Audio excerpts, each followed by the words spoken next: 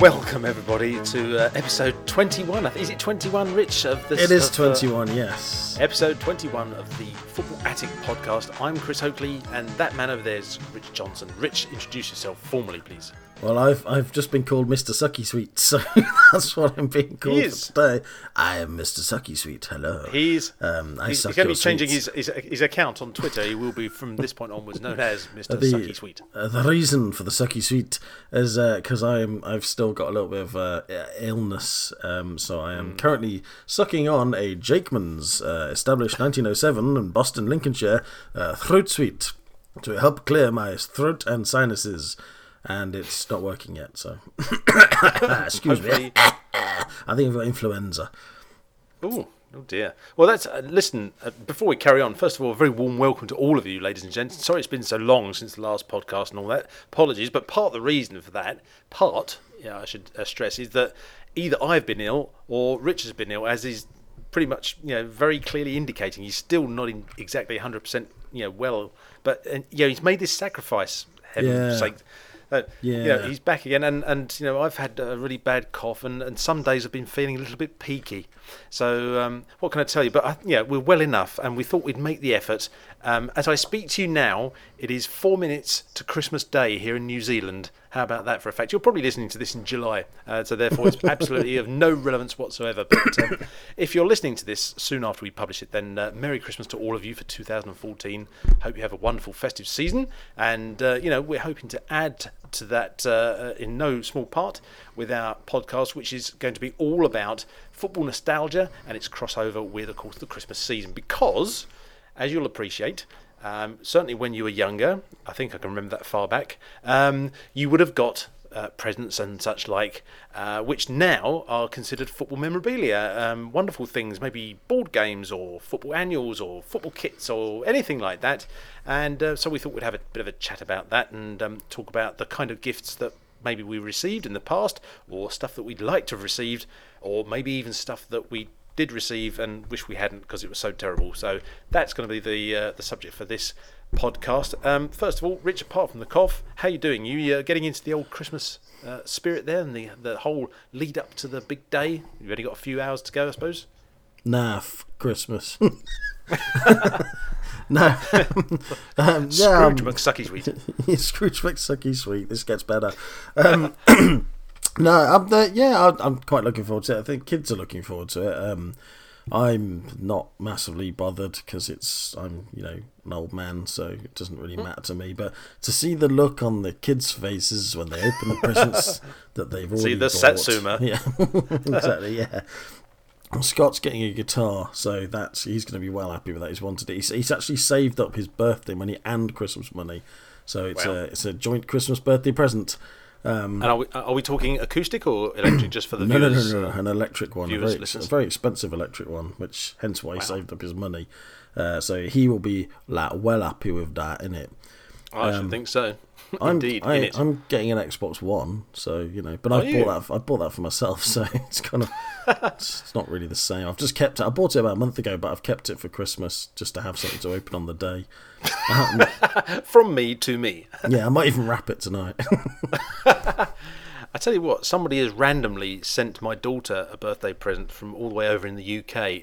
We've got a Wii console, and somebody, I'm not sure who, I have an idea it might be who it might be, but they've sent us an Xbox One skateboarding game. We haven't got an Xbox One, so I could send that to you. Maybe you'd be able to make use of that. I don't know. I could use it as a doorstop. Yeah, well, we could use it as a doorstop. No, you've promised it to me now. I'm going to use it as a doorstop. Get off. I need a new doorstop. Actually, it's got to be fully backwards compatible with previous doorstops. Anyway, enough of talking about IT-related games, as it were. Let's talk about football stuff. Now, thing is, we have, I'll be honest, we've had a bit of a chat before we started recording here today, folks, and turns out that not only is my memory bad in terms of remembering football-related presents from the past when I was a kid, but I think the same could be said for Rich as well, which makes for this being a really wonderful podcast, because we can't remember anything very much. But I mean, I've got an idea of a couple of things that I think I got, football-related stuff that I got as a kid on Christmas Day when I was a kid, Rich. But what about yourself? Is there anything that sticks out in your mind, that maybe one or two things that we can pad out for the next 45 minutes? Nothing. No. Nothing. Not a sausage. No, I don't. No, well, that's the thing. I started thinking about it last night because I suddenly had this horrible image that we were going to do a bumper Christmas edition podcast. But normally, if it followed in the footsteps of football magazines, it would be twice as long, cost twice as much, and have twice as many adverts in. Yes. So, indeed, we will double the amount of adverts that we have in this podcast. They're all going to be for sucky sweets. Yes, Jakeman's sucky sweets, very nice. But no, I don't know. So I actually got around to thinking about what I actually did get, and I don't think I ever really got any like main presents that were football related. Because I was just saying to Chris just before that most of the kits I ever got I tended to get for my birthday, because my birthday was in February, so and still is. And so I don't know, I tended to get most of the kits in February, because I think I got my first Coventry one I got in February, as has been noted in one of my articles, and then I think the next one I got was the England 87 to 89 one, and I got that I think for my birthday as well. So I have got a few things, so I did note them down. I think the first one I ever got, which was the first year I was really into football, I think I got 2 football books. One of which was the St Michael Soccer Yearbook. Actually, no, I got 3 actually, because I got that, which was Marks and Spencer's basically used to produce books under their St Michael brand, and one of them was a soccer yearbook, which I think they did for a couple of years. I don't think they did it much after that. I've recently bought the 87 version, but the 86 one I absolutely loved because it had pictures from the 86 World Cup in it, and it was the first publication, nerd factor coming out here, it was the first publication I'd actually seen that had any of the German goals, pictures of the German goals in the final.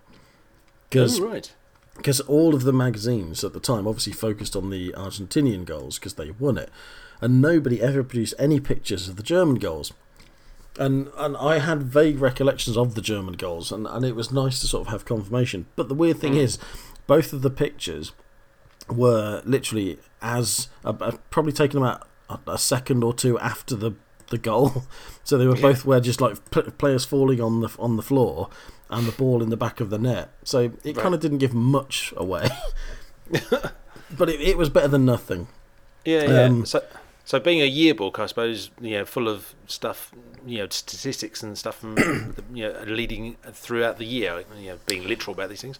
Yeah, and obviously, because of the way football seasons run, it stopped at the end of the 86 World Cup. So the first section really covered things like that year's European Cup and all the leagues. I mean, it's a brilliant book, and I keep meaning to review it on the site, but again, I just never get round to it.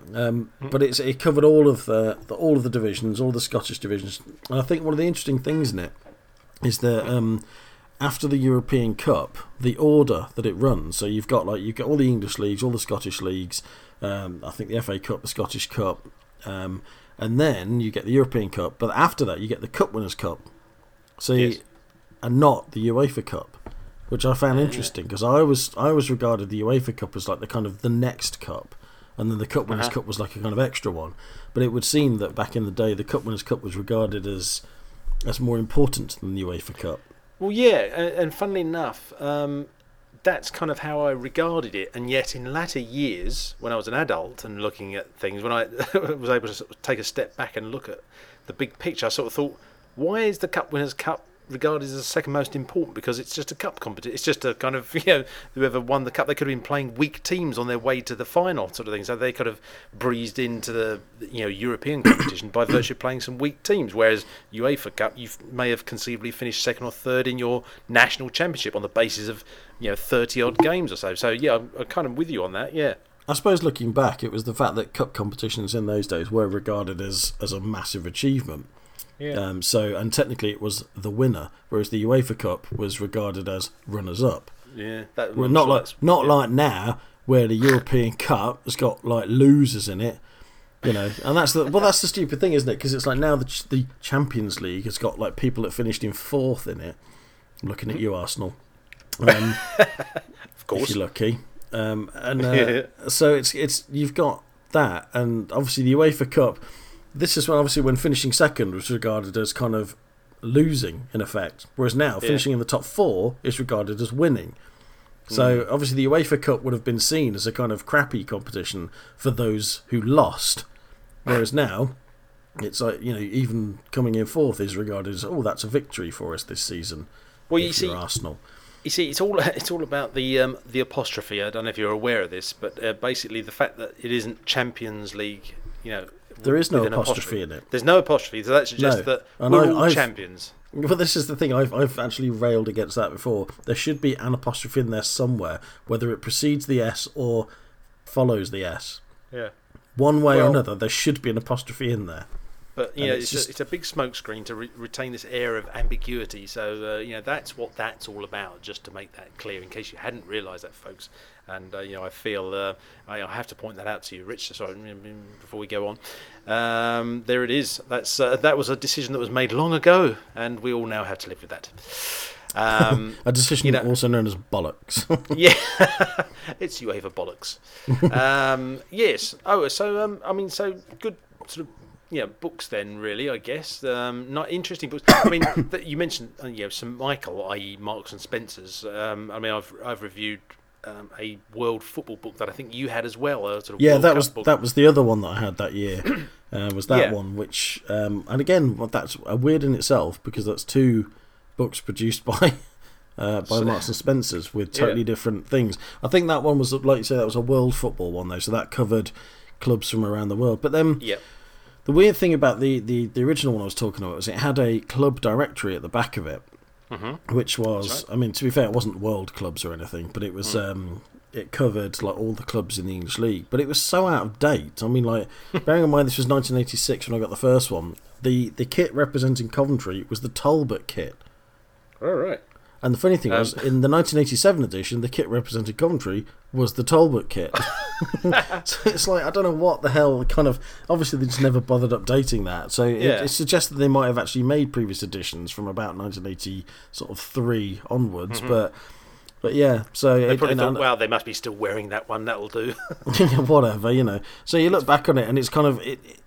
It's stupid because you look at it and you think, that would serve as a good record of the time, but it doesn't. It serves as a good record of about 3 years previous.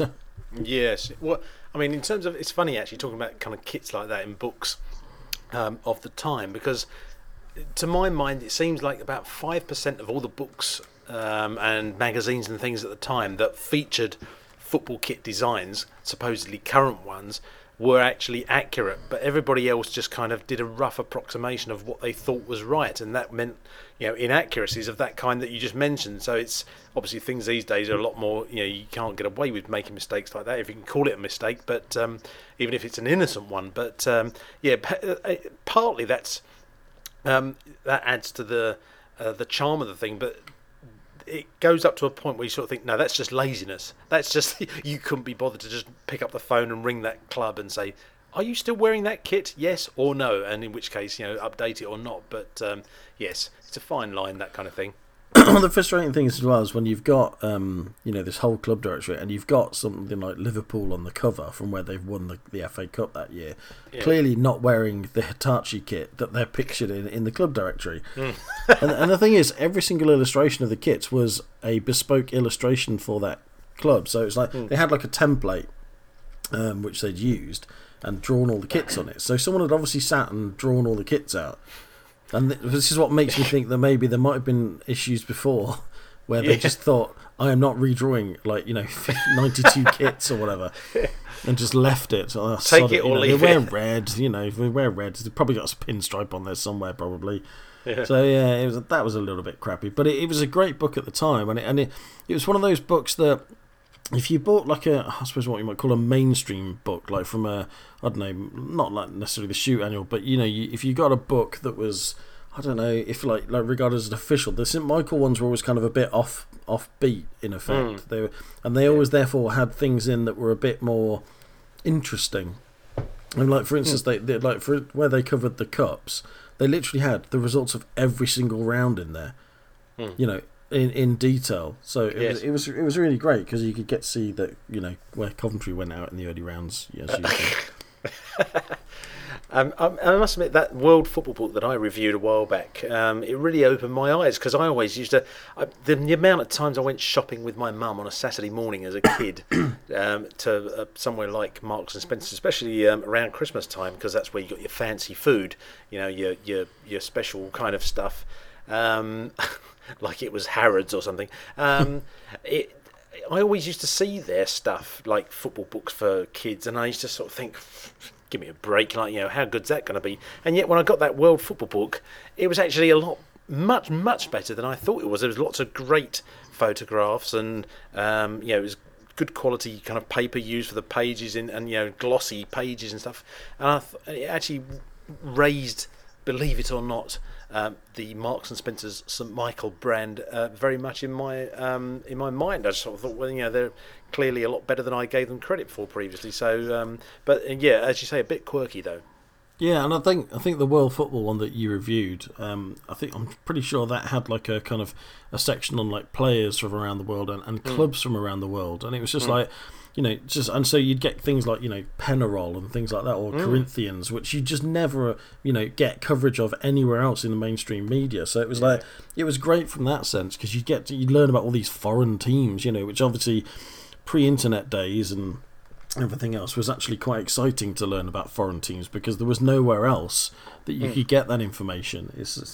So it's yeah, and then I did have, however, the Shoot annual for that year as well. And I maintain to this day that Shoot annuals were crap. Sorry for anyone out there who has fond memories of them, but I have only crappy memories of Shoot annuals and endless disappointment with the fact that they were just balls. But the thing, I have to now make some kind of clarification here. Is this your opinion as you were as a child or as an adult, or indeed both? I think I know what the answer is going to be. It's both. Yes, I thought that was going to be the answer. Yeah, and again, this is not the case that I've since got them out and looked at them and thought, oh, actually, this was rubbish. I remember thinking at the time, to the point where actually I have my Shoot annuals in my room. I don't have them stuck away in a loft somewhere, but even then haven't actually bothered to re-look through them because I know how crap they were. So yeah, no, it's entirely my childhood memory. I still bought them because you felt like you had to, because it's like the official football annual to get. But yeah, at both times I was just disappointed with them because it's just, a lot of it's just filler. A lot of it is just, you know, kind of, well, actually, that's the problem. Most of it is filler. So it's usually filler and a lot of articles you've already read throughout the year. Yeah. So you just read it and you think, and I think they were about $6.99 or something at the time, which is not, you know, considering that was the 80s, that's not an insignificant amount. And you think, I've just wasted £7 of my money on this. And it's cack. Well, the thing is, see, the reason I made that clarification is because as a kid, I always used to think they were brilliant. I mean, I'm not scathing of them now particularly, but it's just I can see through adult eyes material which was aimed at kids. But the thing is, as a kid, I seemed to think that they were really good. However, I would have to make the one disclaimer, which is that there was a lot of very word heavy, text heavy kind of articles talking about, you know, I don't know why. I'm just trying to think, you know, Keith Birkinshaw has changed his tactics to get the best out of the Tottenham team or something, I don't know, whatever it might have been, and that stuff didn't really overly interest me. I was, in a rather pathetic sort of way, more interested in the pictures, and that is one thing that Shoot annuals always provided in abundance. So you get to see all the kits that were being worn and the players of the era, and you know, quite exciting, quite pretty good, you know, photography actually, it has to be said. So I was more into that, and yes, you had all the other lightweight stuff like the crosswords and the puzzles and the quizzes and blah blah blah blah. So at the time, I probably, as a kid, I had a higher opinion of Shoot annuals rather than, like, now I look at it and go, yes, that is a little bit lightweight, but so fair enough. I take your point. I think the other thing that disappointed you is that everything was in black and white. I think there might have been like 4 pages in the middle where they had some colour, and the rest of it was all black and white. And it was just like, it was just dull. It was just boring. therein lies the ruse, and you had this amazing glossy high colour front cover on the hardback book sort of thing, and then you opened it up and it was all this kind of old recycled bog paper that was printed in monochrome. So yeah, there was a bit of a ruse going on there, but I suppose it's the old trick. And it always annoyed me that the numbers were wrong. It's like in 87, in 1986 you get the 87 annual. It's like, no, it's not 1987. That's just silly. I know, yeah, you're absolutely right. So yes, a classic thing that always used to throw me completely as well. Yes, so we've got the St Michael Soccer Yearbook, shoot annuals. Anything else that you can think of? Not from that first year. I think I might have had like the odd Sabutio teams. Not that year, but I think the following year I probably got like a Sabutio team or something. But again, nothing major. But I think the next thing that I vaguely remember getting, apart from the following year's shoot annual, was my England pyjamas. Ah, lovely. Yes, I think you mentioned those, haven't you? Before? Yes, I have. Yeah, they were awesome. They were. So good you wore them the whole time. I'm still wearing them now. Mr. Sucky Sweet likes his England pyjamas. Oh dear. How very disturbing. Yeah, exactly. But as I have mentioned before, they were great because so often in things like that where you had articles of clothing based on the club's kit at the time, they look nothing like the kit. And I think you've mentioned before, it'd be like, for Liverpool, it'd be a generic red shirt with a liver bird on it, and that was it, If you were very lucky, a white V-neck, but that was exactly. But the England one actually looked incredibly like the England shirt at the time. Yeah. And okay, we had a very plain England shirt at the time because it was 86 to 87. But the shirt itself was naturally a white top with an actual proper V-neck on it, like a dark blue V-neck and cuffs, and then an England badge on it, a proper England badge, and it was just like, this is pretty much just the actual kit, and I absolutely loved those pyjamas. They were great. I'm sorry, there's an element of a tone of your voice which just suddenly went very wistful when you were saying that. They were bloody great, they were. I wish I still had them. Why didn't my mummy throw them away? They're too small for you, Richard. Take them off. No, Mum. You'll get laughed at university. I don't care. They'd laughed at me on the bus, Mum. I wet myself again. Ah, lovely. Wonderful. Happy memories. I've seen a picture of those. I'm guessing they were similar, if not the same, pyjamas as you were talking about. And we've done a couple of articles on the pod about stuff that you used to be able to order from catalogues and stuff like that. And that was a kind of classic place to get them. We might even come on to catalogues later on, even if we've got time. But no, that's fair enough. I think if they were that good, then wear them. In fact. And a similar thing for me wasn't really football related, but there was one year when I was about 12, and my mum got me these. They were like, like the old-fashioned pajamas, that were like full-length trousers and a kind of, a long-sleeve kind of jacket. Well, these were waistcoat. Not a waistcoat, no. Some kind of perverted Jeeves and Worcester fetish you've got there. No, it was like a pajama set, but it was like a t-shirt and shorts, right? So. And I thought it was like stepping forward from the 70s into the 80s in terms of the design of the thing. I thought, wow, these are amazing. And we lived at the time in a cul-de-sac, and there was like a square in front of our house, like a three-sided square, you might say, in front of where we lived.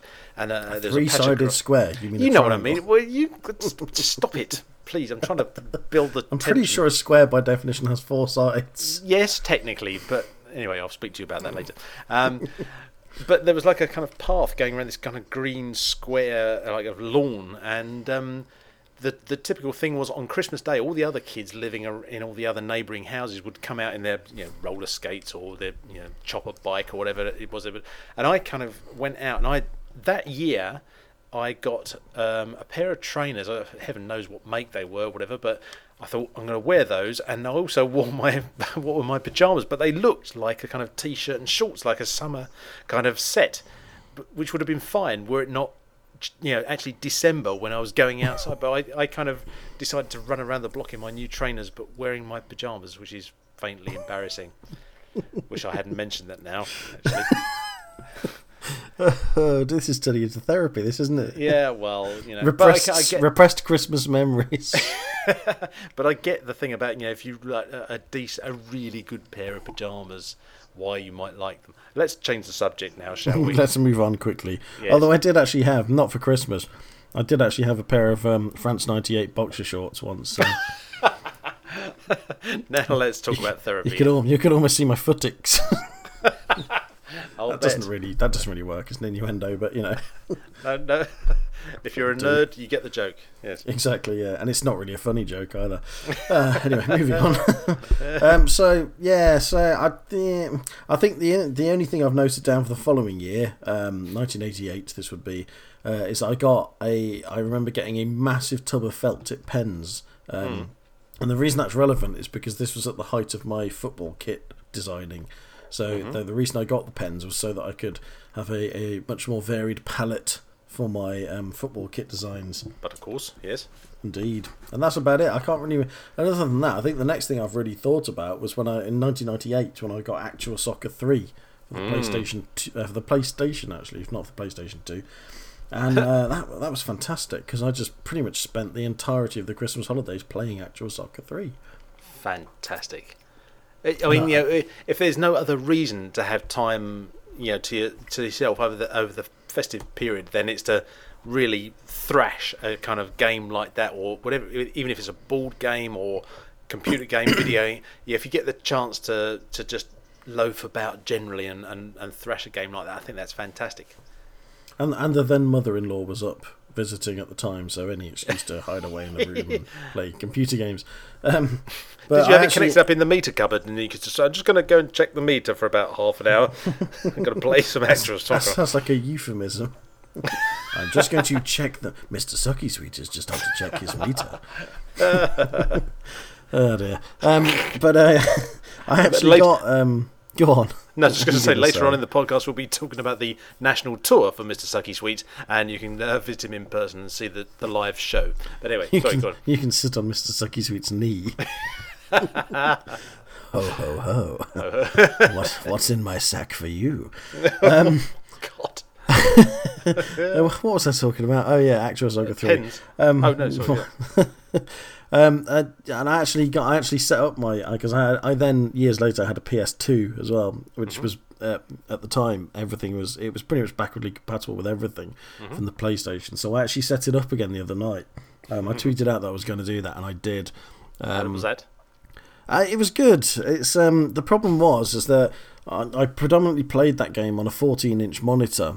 And when you scale up to a 32-inch HD TV, it doesn't look as good as it used to. Funny that. It looks incredibly ropey, but it's still great to play. I still really love it, and it's just, I mean, I loved Actual Soccer 3. I had Actual Soccer 2 before it, but 3 was just much more polished. I'd read reviews that say that 3 was actually the worst of the lot, but no, it wasn't. It was brilliant. It looked great as well, and that they had like proper stadiums in it and everything. It was around that time where you were starting to get football games where you actually had like 3D modelled stadia that you were playing in, whereas before that you generally just had a black background or something, or just like kind of a bitmap crowd or something.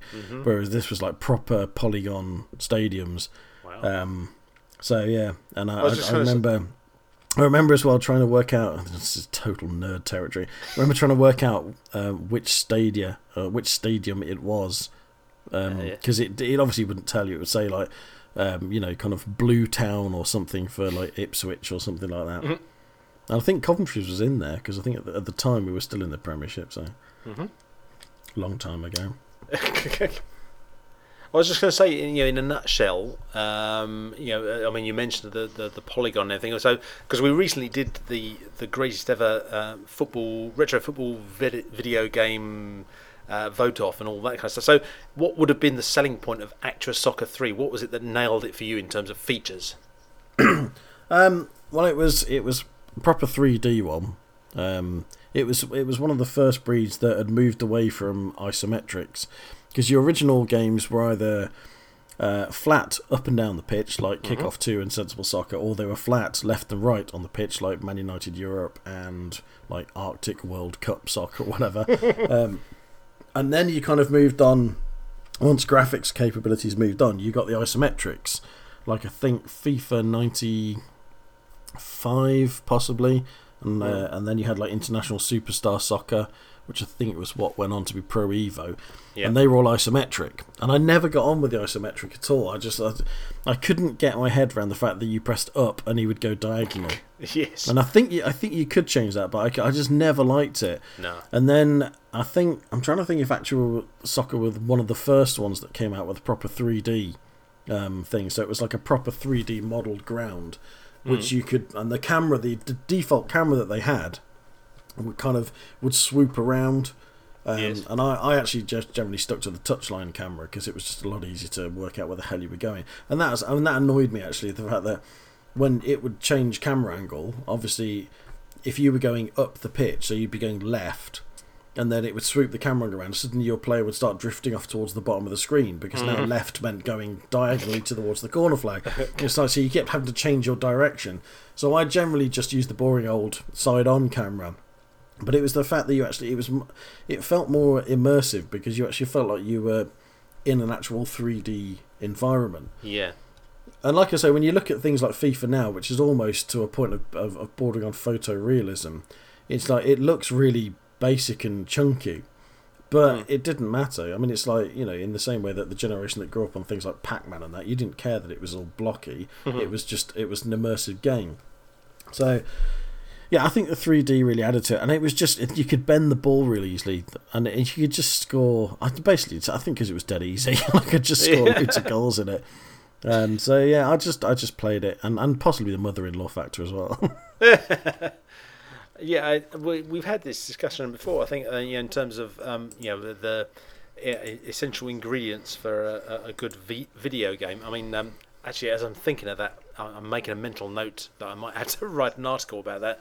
But basically, what we've said, I think, before is that it's actually no good being a simulation. You've actually got to make it sort of a heightened, slightly tweaked version of reality. It's no use trying to get Dennis Bergkamp's exact bloody facial features. It's not so much about that as being able to say bend the ball in an arcade style, or do something that's slightly impossible almost. I think I'm kind of gabbling on a bit here, but because we discussed this before. But I think that's the kind of, because like with Sensible Soccer, for instance, like when I was playing that years ago. The one thing I used to love being able to do is pull the joystick back, and then suddenly you hit this long shot from miles out, and you could kind of twist the joystick and bend the ball. And my mate Martin, who was playing at the time, always used to say, "Oh yeah, but it's not like real football. That's why I prefer kickoff." And I thought, no, it's because I keep beating you at Sensible Soccer. But that I used to like Sensible Soccer because of that. There was a slight kind of arcade element, whereas these days I think games are trying to be like real football, and you sort of think, well, if I want real football, I'll just turn Sky on or something, Well, yeah, I mean, we're digressing slightly from the Christmas theme, but I agreed. I mean, I love Premier Manager and Premier Manager 2 because they were pretty simple games, and it was great fun. It was immersive enough. There were enough things to do, like buy advertising space on your hoardings and that, and train your players and things like that. There was enough to do to make it feel like you were actually running things. Yeah. Whereas now, if you go into FIFA, it's like, I mean, I played it recently, and it's like, you can, the amount of options you've got, it's like you can take an individual player and there's about 20 different areas for you to train him on, or to make sure that he's nourished and everything like this, and it's just like, that's too much. This is not a job. I want to play a game. I don't want to actually immerse myself to the point where I'm actually working as an unpaid intern for Cov City Football Club. If I want to do that, I'll go and work for Cov City Football Club. I mean, final sort of point on that is, as you say, it's a bit. What I was going to say is, I think, as I understand it, a lot of these games nowadays is that they have a setting where you can kind of go into the nth degree of detail, or you can turn it off and play the simplified version. And you think, well, you either are going to do this or you aren't, so you might as well just get rid of that setting and just say this is going to be an entirely kind of immersive experience down to the nth degree. And therefore, that's what you're going to get, and rather than, because who needs all that? As you say, I'd rather just get on and play a simplified version of the game. So perhaps just market it as that. And anyway, sorry, soapbox moment there, just as ever. But no, fair point. Actually, while we're on the subject of video games and such like, we have had a comment from William Abbs, an occasional contributor and indeed a correspondent of ours. Hello, William. He actually responded to our admittedly last-minute request for comments regarding sort of old Christmas presents and stuff like that. And he said, FIFA 96, I played it endlessly. Even once I'd worked out how to score from corners at will. So, I mean, there you have it. And as I said before, if you can't spend a fair while playing a new computer game at Christmas, then when can you do so? But thanks, William, for your comment there. That sums it up perfectly, really. A chance to really get stuck into a new football video game. Great stuff. Indeed. Indeed. So I was just looking down the list of things, and I was thinking of because all the stuff we talked about is obviously when we were children, but obviously still into football now. But obviously, when you're an adult, it's not the same getting stuff. Because I was just looking down the list of all the stuff that I get nowadays that are football related, and it's all stuff that I buy myself. So it's not quite the same. I mean, okay, to be fair, even when I was a child, most of the stuff that I got would have been stuff that I'd have put on a list. Yes. And I've usually known which ones I was getting because I'd have had to have made choices on those lists. But even so, it's like nowadays I'm talking about things that I would have gone and bought myself. But I still keep it for Christmas Day. Well, I suppose there's a certain sort of discipline to that, really, in being able to enjoy that moment. So, I wonder what this could be. I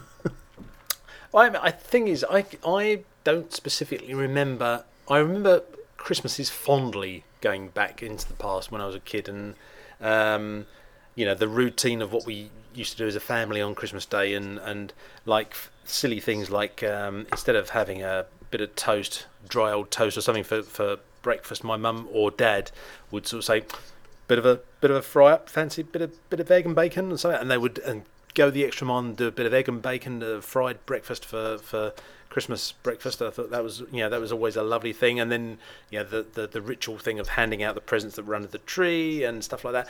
And yet my memory of specific presents for specific years or for a particular Christmas are a little bit hazy, but I'm convinced that the Subbuteo Club edition that I mentioned in the past on a previous podcast when we were talking about Subbuteo, I'm sure that was a Christmas present, and I would have got that at the age of about 8. So that would have been like 79, I suppose.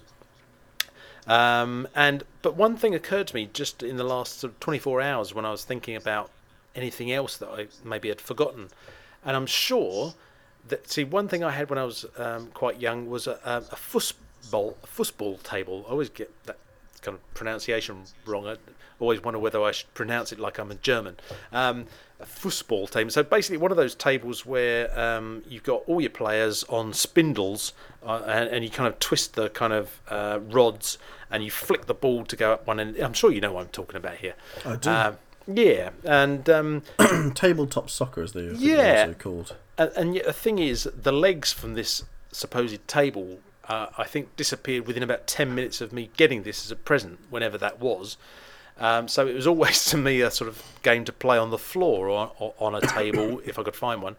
My memory is that the two teams, there's one team with red shirts and black shorts, so that could conceivably have been Man United, and the other team I think were wearing yellow shirts and black shorts, so maybe a sort of proto Burton Albion or something, I don't know. But I had that for years and years, and it was a good game actually. It was always stuck at the back of the cupboard, but every once in a while I'd kind of get that out, and I'm sure that was a Christmas present. But again, same sort of time, maybe 79, 80-ish kind of time. Other than that, there was something you mentioned earlier on before. You sort of talking about football kits, and you were saying your birthday's was it February? You said, wasn't it? Yeah. And so therefore, but actually, the new football kits every season were released obviously at the start of the season, so that was kind of August. Therefore, if you wanted a new kit and you were enraptured by a new kit that had come out, you were probably going to try and get it as close to then, July, August, September, let's say, as possible. When Christmas came around, December, it was a bit sort of like been and gone. I mean, I'm sounding terrible now. Like, so how was that like for you getting that in February then, Rich?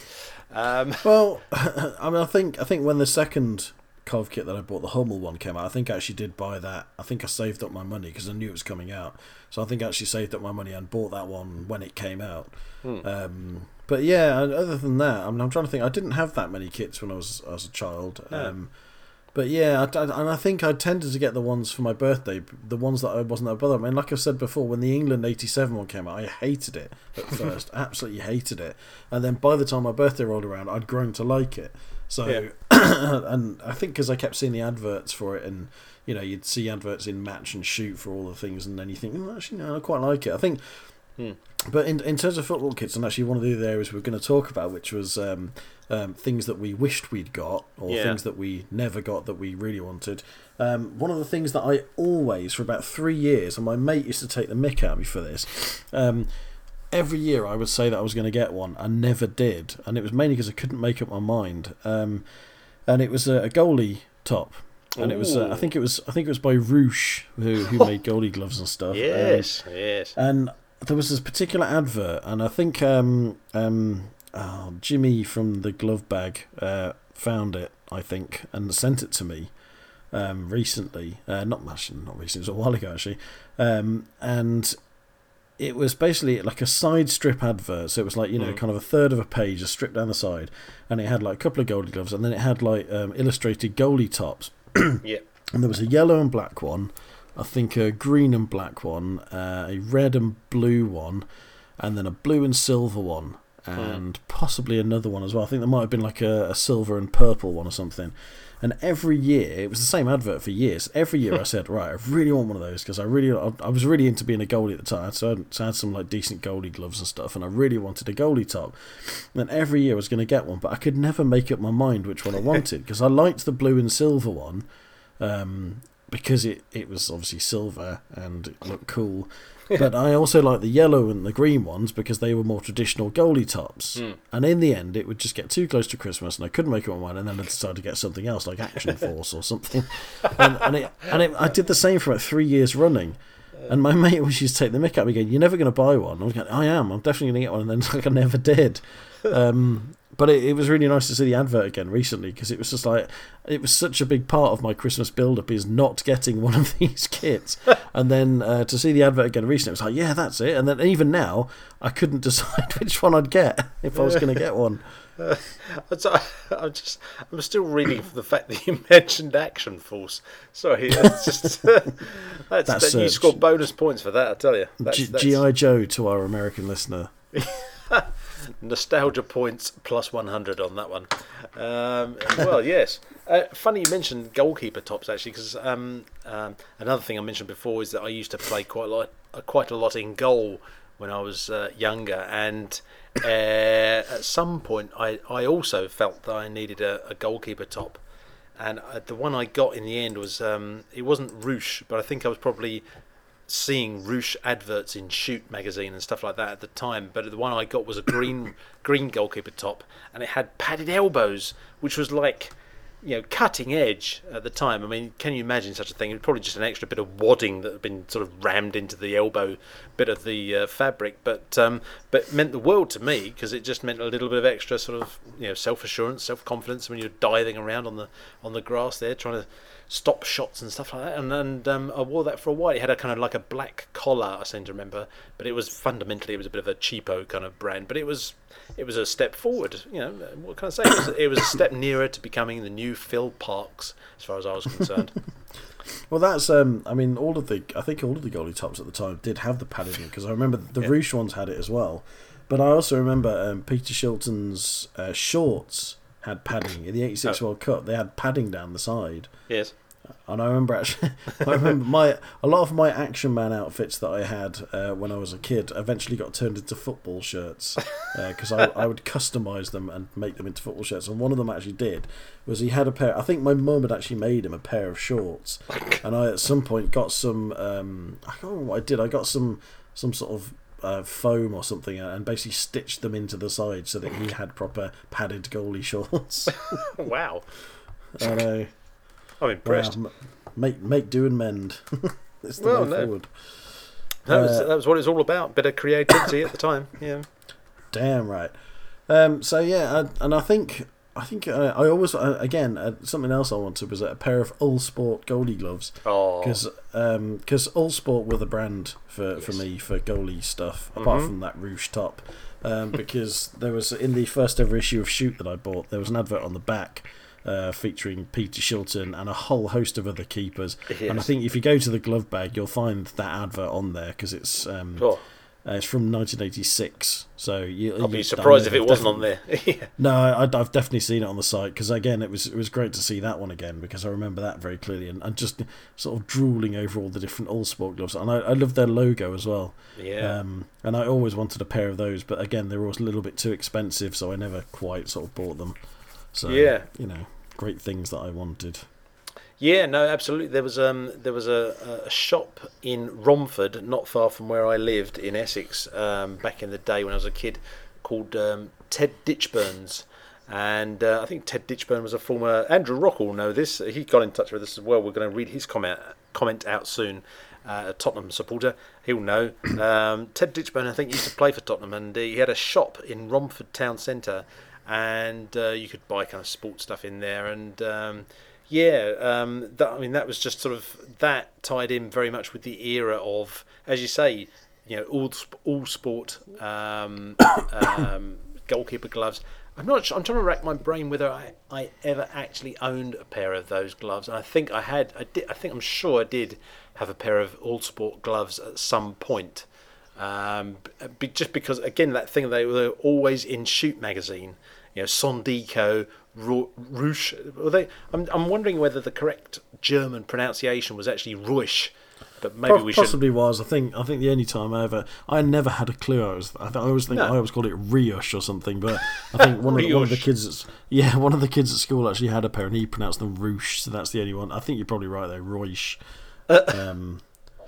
Yeah. Yeah. No. That was the very. See, when I was at school, right? When I started at Eastbury Comprehensive School, which was the early '80s. That was the era when you started seeing brand names like Sergio Tacchini or Tacchini or whatever. Again, we're getting into pronunciations. But the classic one was the kids in my class used to call them Elise. Trainers, where I'm sure it's just LS, I'm pretty sure literally LS, but they always used to call it Elise in that stupid way that you do when you're about 10. Anyway, I digress. Yes, that's a nice memory actually. Goalkeeper equipment and stuff, that was always good. But I mean, I recently wrote an article for the Attic about sort of Subutio stuff because I think the only thing I ever got Subutio related for Christmas was a club edition set, and that's a sort of 75% certainty, let's say.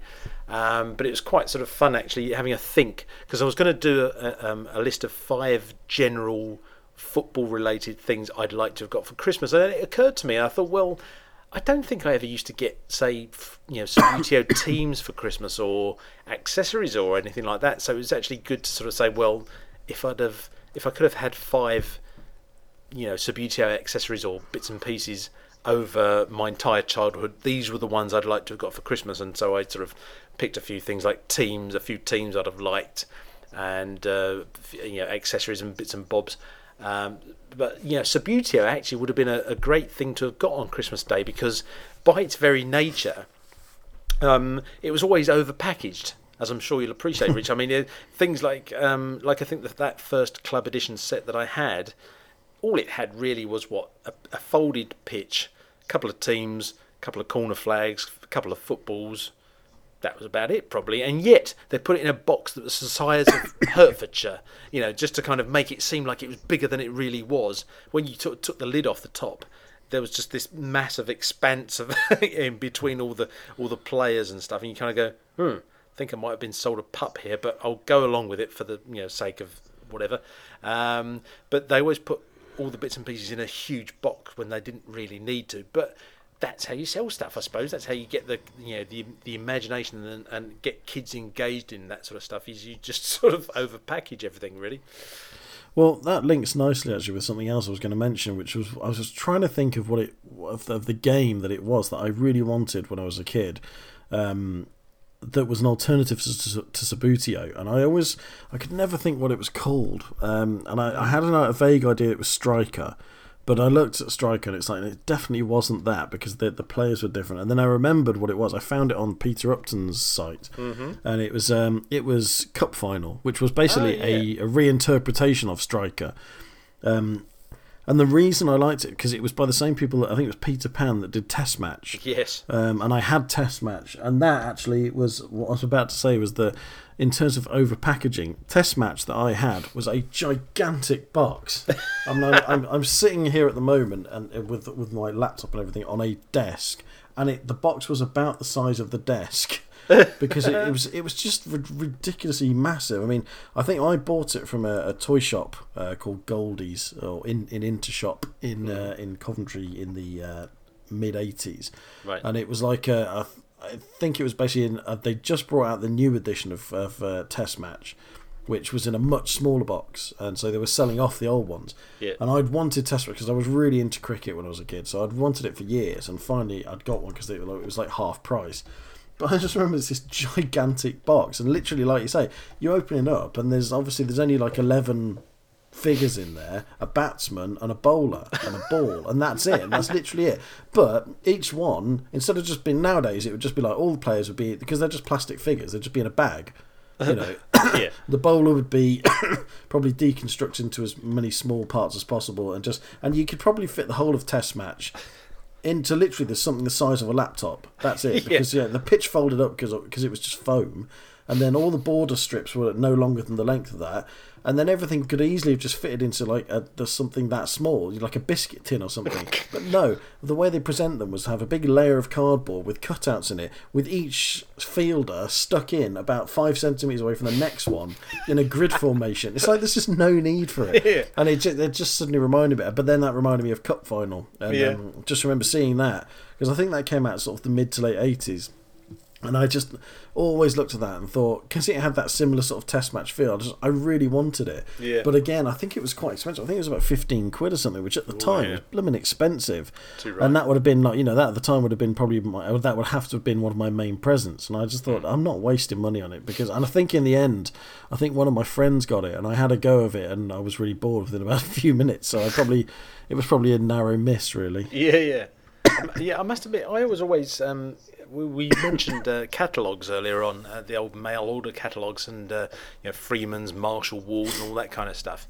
And I always used to see Test Match, and I always used to think, I'd love that as a Christmas present. And yet, at that moment in my life, I had absolutely no knowledge of cricket whatsoever. It was just the fact that it was a sort of sporting-related, not really a board game, but just a game that. You had little figures like Sabutio, I suppose. You put sort of things out, and there seemed to be some kind of mechanism for bowling this little, ball bearing and stuff like that. And I thought that just looks terribly exciting. And I always sort of thought it'd be nice to get that, but I never sort of put it on a list to Santa, as it were. I never really thought, I'll ask for it. It was just something I maybe hoped I was going to get randomly from some third party. I don't know who, but it just looked like a good game there, actually. And I remember Cup was it Cup Football, Cup Soccer, whatever it was you called it? Cup Final. Cup Final. Sorry. I have seen it before. I remember vaguely seeing it in a catalogue, and it wasn't until you mentioned it I thought, oh yes, of course, yes. And clearly they were trying to kind of cash in on the whole football game thing. You see you said Peter Upton's site, go on there and there's some great information, lots of great photographs and things of the old Sabutio sets you used to get. And it's just, as you quite rightly said, players placed inside the box about 5 centimetres away from the next one. It's just, and yet they could have sold me an enormous box with nothing in it, frankly, at that age, and I would have happily, put that on my list. I want that empty big cardboard box, because it looked exciting, even though it didn't actually kind of have a lot of substance and content to it, really. But there we go. That's when you were a kid, with the sort of things you'd have gone for. Indeed, a Test Match, I might actually have to point out, was ace. Was it? Yes, it was. Well, that's except if you had no one else to play with, and then the whole thing was rendered completely useless. because you much as you might try to control the batsman and the bowler at the same time, it was impossible. But it was ace. If you had someone else to play with, it was brilliant. But I mean, actually, one thing you mentioned about Sabutio stuff has reminded me. I did actually get two things Sabutio wise for Christmas. One was the floodlights, yes, of which we'll speak no more because they were crap. And the second was the grandstand, which I think I did actually get for Christmas, and that was good. I did like the grandstand. Except for, of course, until they updated it in the late 80s, it was still like a kind of 1930s grandstand. So it's like you're in the mid 80s and everyone's building modern stands and stuff, and you look at this thing and it's just like, okay, this is more sort of Barnsley than sort of. So I was just going to say, which version of the stand did you get? It was the green one, presumably, rather than the red and blue one. The green and sort of sandy coloured terrace. And I think I bought that literally the year. I think I got that at Christmas, and then the following year was when they released the newer versions, like the kind of Blackburn type stands. Yes. And I was a little bit gutted that they'd done that. Because I thought typical, because I couldn't afford another one because they were really expensive. They were. Yes, absolutely. And that's why on the previous podcast that we did, where we was talking about Sabutio stuff, and I said that there was this aunt that visited our house one day, just at random. I never saw her before, never saw her again afterwards, and she brought these 2 carrier bags full of stuff round, and one of the carrier bags contained all the component parts for a section of Sabutio Stadium. And I just thought, my God, it's like winning the lottery, because it, as you say, it was expensive in those days buying the old stadium sections, and in some ways, it was like what I was going to put on my blog post. What I kind of would have liked was some of that corner terracing, the kind of curved corner seating, and yet I never had enough of the other stadium sections to kind of make it fit in kind of context. It would have been sitting there on its own, with nothing else around it in a way. But it's just things that you see in the catalogues and stuff, and online, or nowadays online, and you kind of go, oh, yes, I would have quite liked that, but I would have needed a bit more stadium infrastructure, I think, really. But I remember seeing the red and blue stadiums and thinking, oh, yes, that does look a bit sort of modern, and therefore the green and sandy coloured stuff that I've got now is a bit crap. Now I suppose it's like someone's flicked a switch that's crap. Now this is the new stuff you need to buy.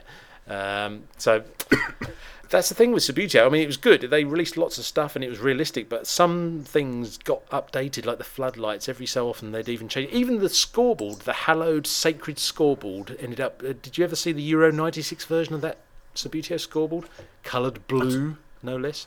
Yes. I don't know. Pale blue it was, with all this kind of garish kind of green and bits of red on it and stuff. And I just thought, oh, no, you don't want to do that to something so sacrilegious as the old stadium scoreboard. Anyway, I digress. Yeah, I mean, we're rapidly running out of time, I think. We're heading for an hour already, and here was us thinking we'd only probably have enough to talk about for about half an hour. Just goes to show we've underestimated our talent for waffling. But there was something else you mentioned on your notes that I've had the privilege of seeing beforehand, Rich. You said Lego football. Now, can you please give me some details about this? Because I'm completely unaware of what that is as a concept. Was that like a square ball, I'm thinking, with little sort of, dimples on the top?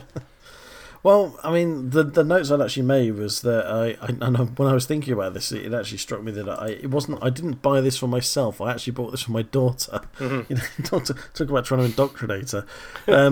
When she was probably about, she can't have been that old actually. She must have been about 4 or 5 or something.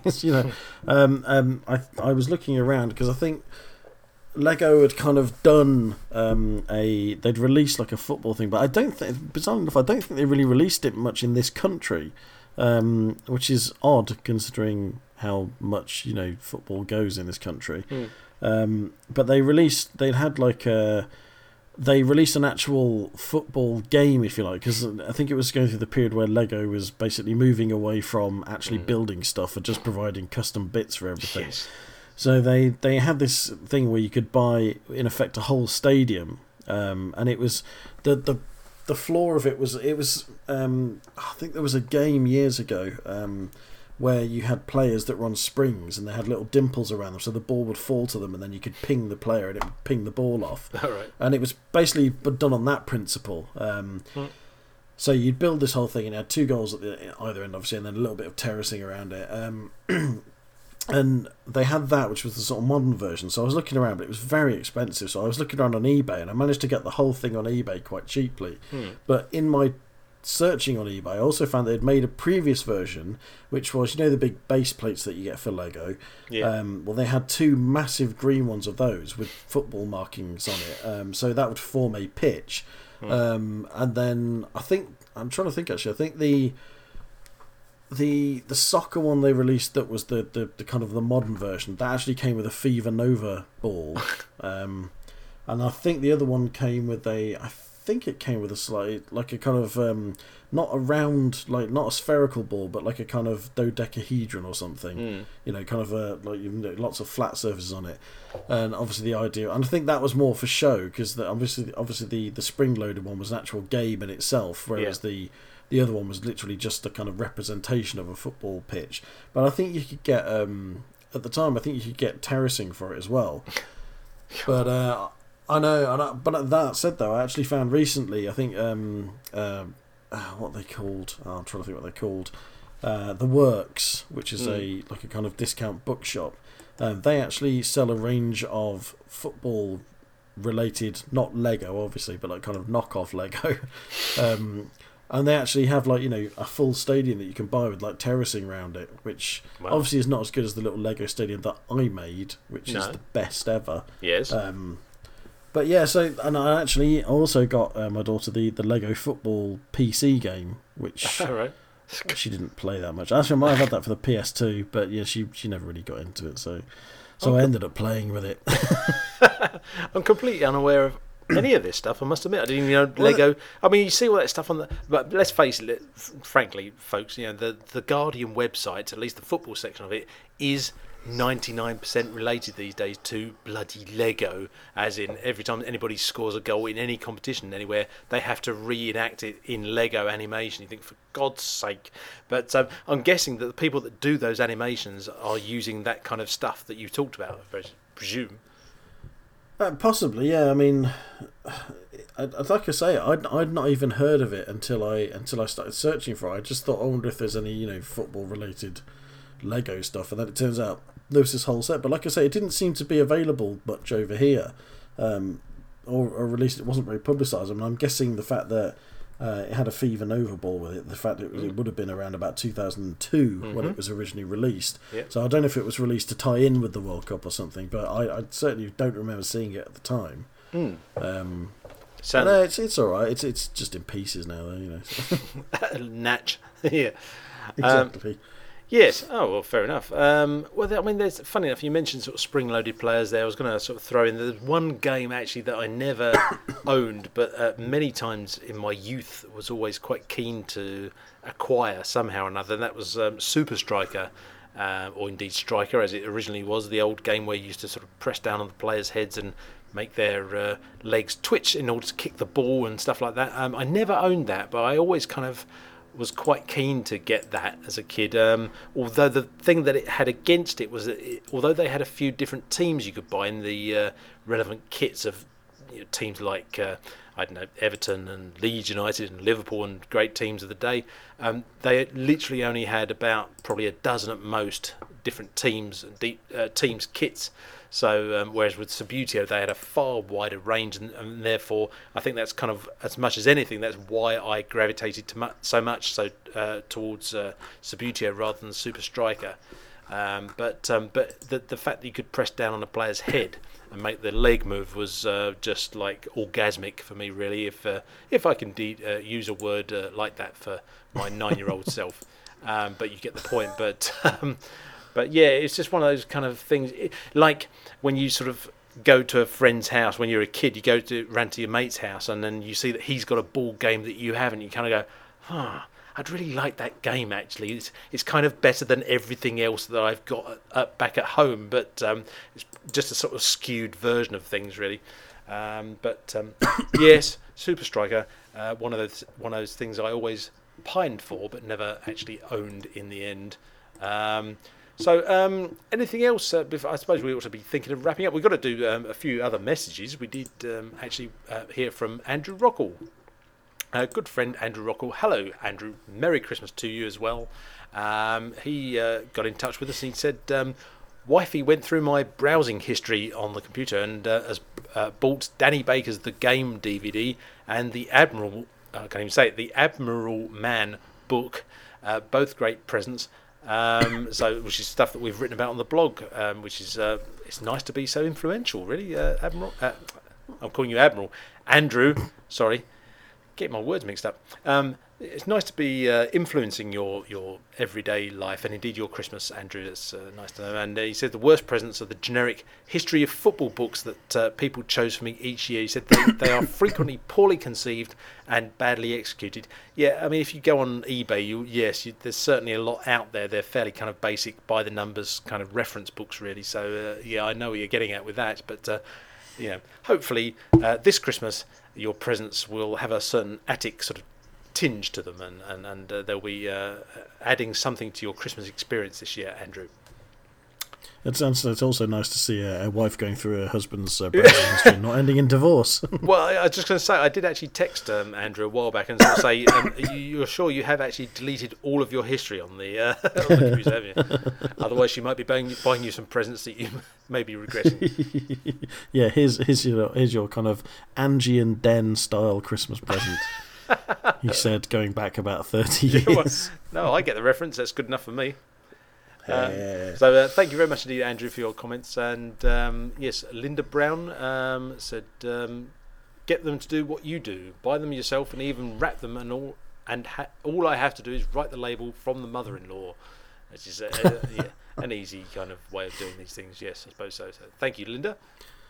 Well, the funny thing is, actually, I mean, I was going to say, me and my wife have been having this exact conversation recently because I am a nightmare to buy for. Because obviously, I collect football shirts and things like that, and it's just because there's no necessary rhyme or reason as to which shirts I will want or buy. So it's like the chance of her managing to sort of come up with one that I is a real rare one or something that I would want. She has no chance of being able to buy me anything for Christmas, and it really frustrates her because she's easy to buy for. So I can get her lots of presents and then go, oh well, you know what? It's fine now. I'll buy you lots and you buy me nothing. And she'll just go, I have no idea what to get you. And it's just like, I know. So yeah, but mind you, that said, she did manage to get me. She got me the Liverpool shirt for my birthday, which was cool because it was actually amazingly. I worked out afterwards. It's the first ever Liverpool shirt I'd had, which apart from that one when I was a child with that scratchy knockoff from the market kit. So wow, that's wonderful. Yes. So obviously, I'm assuming she'll have done the same tomorrow, and I'll see what amazing shirt she's bought me. Well, I'm thinking that time when she got you that Liverpool shirt, it was probably down to the 85 different post-it notes you littered around your house saying, "This is what you need to buy me for Christmas." Yes. Yeah, exactly. Yeah, I did consider doing that this year and just sort of dropping lots of hints. But then the problem is, if I tend to see anything on eBay, I'll buy it when I see it. So it's just like I could leave a little thing. She'll go, "Oh, I bought you this." Go, "Yeah, I just bought that myself." Never mind. I'll find out she was bidding the price up against me. Yes. Don't. Yeah. But other than that, I mean, the only other thing I tend to get these days is like I say, I try and get an annual kit haul. So I sort of trawl the bargain basements of Sports Direct and JD Sports and well, it used to be JJB's as well. And I usually try and get a couple of shirts just to have on Christmas Day as again little mini presents to myself. And it was looking like I wasn't going to get anything this year, but then I recently found a couple of bargains on JD Sports website, so I managed to bag some of that. Very good. So I shall be opening those tomorrow and staring at their loveliness. Excellent, good man. That's what it's all about. Yes, getting what you want. That's got to be your main priority, really. Exactly. Yeah. Excellent. Well, I mean, I think that's kind of all we have for you for the time being, ladies and gents. And thanks for joining us and all that for the last 70 minutes or so as we trawl back through Christmases past and present. We haven't really kind of discussed stuff that we wish we hadn't got. I can't remember ever getting anything football related that I wished I'd had. I remember actually, I mean, not really kind of on that subject, but I remember one Christmas when I was a kid going around to my cousin's house and he had a board game which was called ITV7. And for those of a certain age, you'll remember that World of Sport, which is the ITV antidote to Grandstand, they used to do this feature. They'd show 7 horse races during the afternoon. I know this is a major tangent we're going down here. 7 horse races during the day, and they called it the ITV7. And inexplicably, they made a board game called the ITV7. And I remember going down to his house on Christmas Day with my dad, and I saw in their cupboard that he'd just got as a present this game, and I thought, well, that kind of beats everything that I've received myself this Christmas. And again, it's that whole perception that actually all the presents I got that Christmas were perfectly fine. It was just that thing of, like, you know, lazy envy of thinking, oh, I wish I had that, what you got. But, you know, there it is. That's kind of, you know, childhood Christmases symbolised in a nutshell, really. We hope that whatever you get this Christmas is good, and hopefully there's some football related stuff in amongst it all. And if not, well, we hope you've raided eBay and bought something of your own choosing, much like Rich was just saying himself, something of your own choice. So that's what it's all about. Anyway. That's it, I think, pretty much for the time. And don't forget, you can listen to this podcast and many of our others, and indeed many of other people's podcasts as well, on squareonefootball.com, Square One Football Radio. You can hear us and lots of other good stuff on there too. So don't forget rather to go there and find lots of great podcasts to listen to. Have a wonderful Christmas. We will be back with you again very soon in the new year, 2015. But for now, Rich, speaking as I am, it's 1:05 on Christmas Day. Happy Christmas, mate. Have a good day. And to you, mate. Enjoy it, and let's hope that the next year brings lots of health, wealth, and happiness. Health, wealth, and happiness, and lots of football nostalgia, because that's what we're all about on the Football Attic, don't you know? Have a great time, everyone. We'll be back with you again very soon. Until next time, from the Football Attic, from myself and from Rich, it's goodbye. It's goodbye from Mr. Sucky Sweet. Merry Christmas. Goodbye. Merry Christmas. Bye-bye.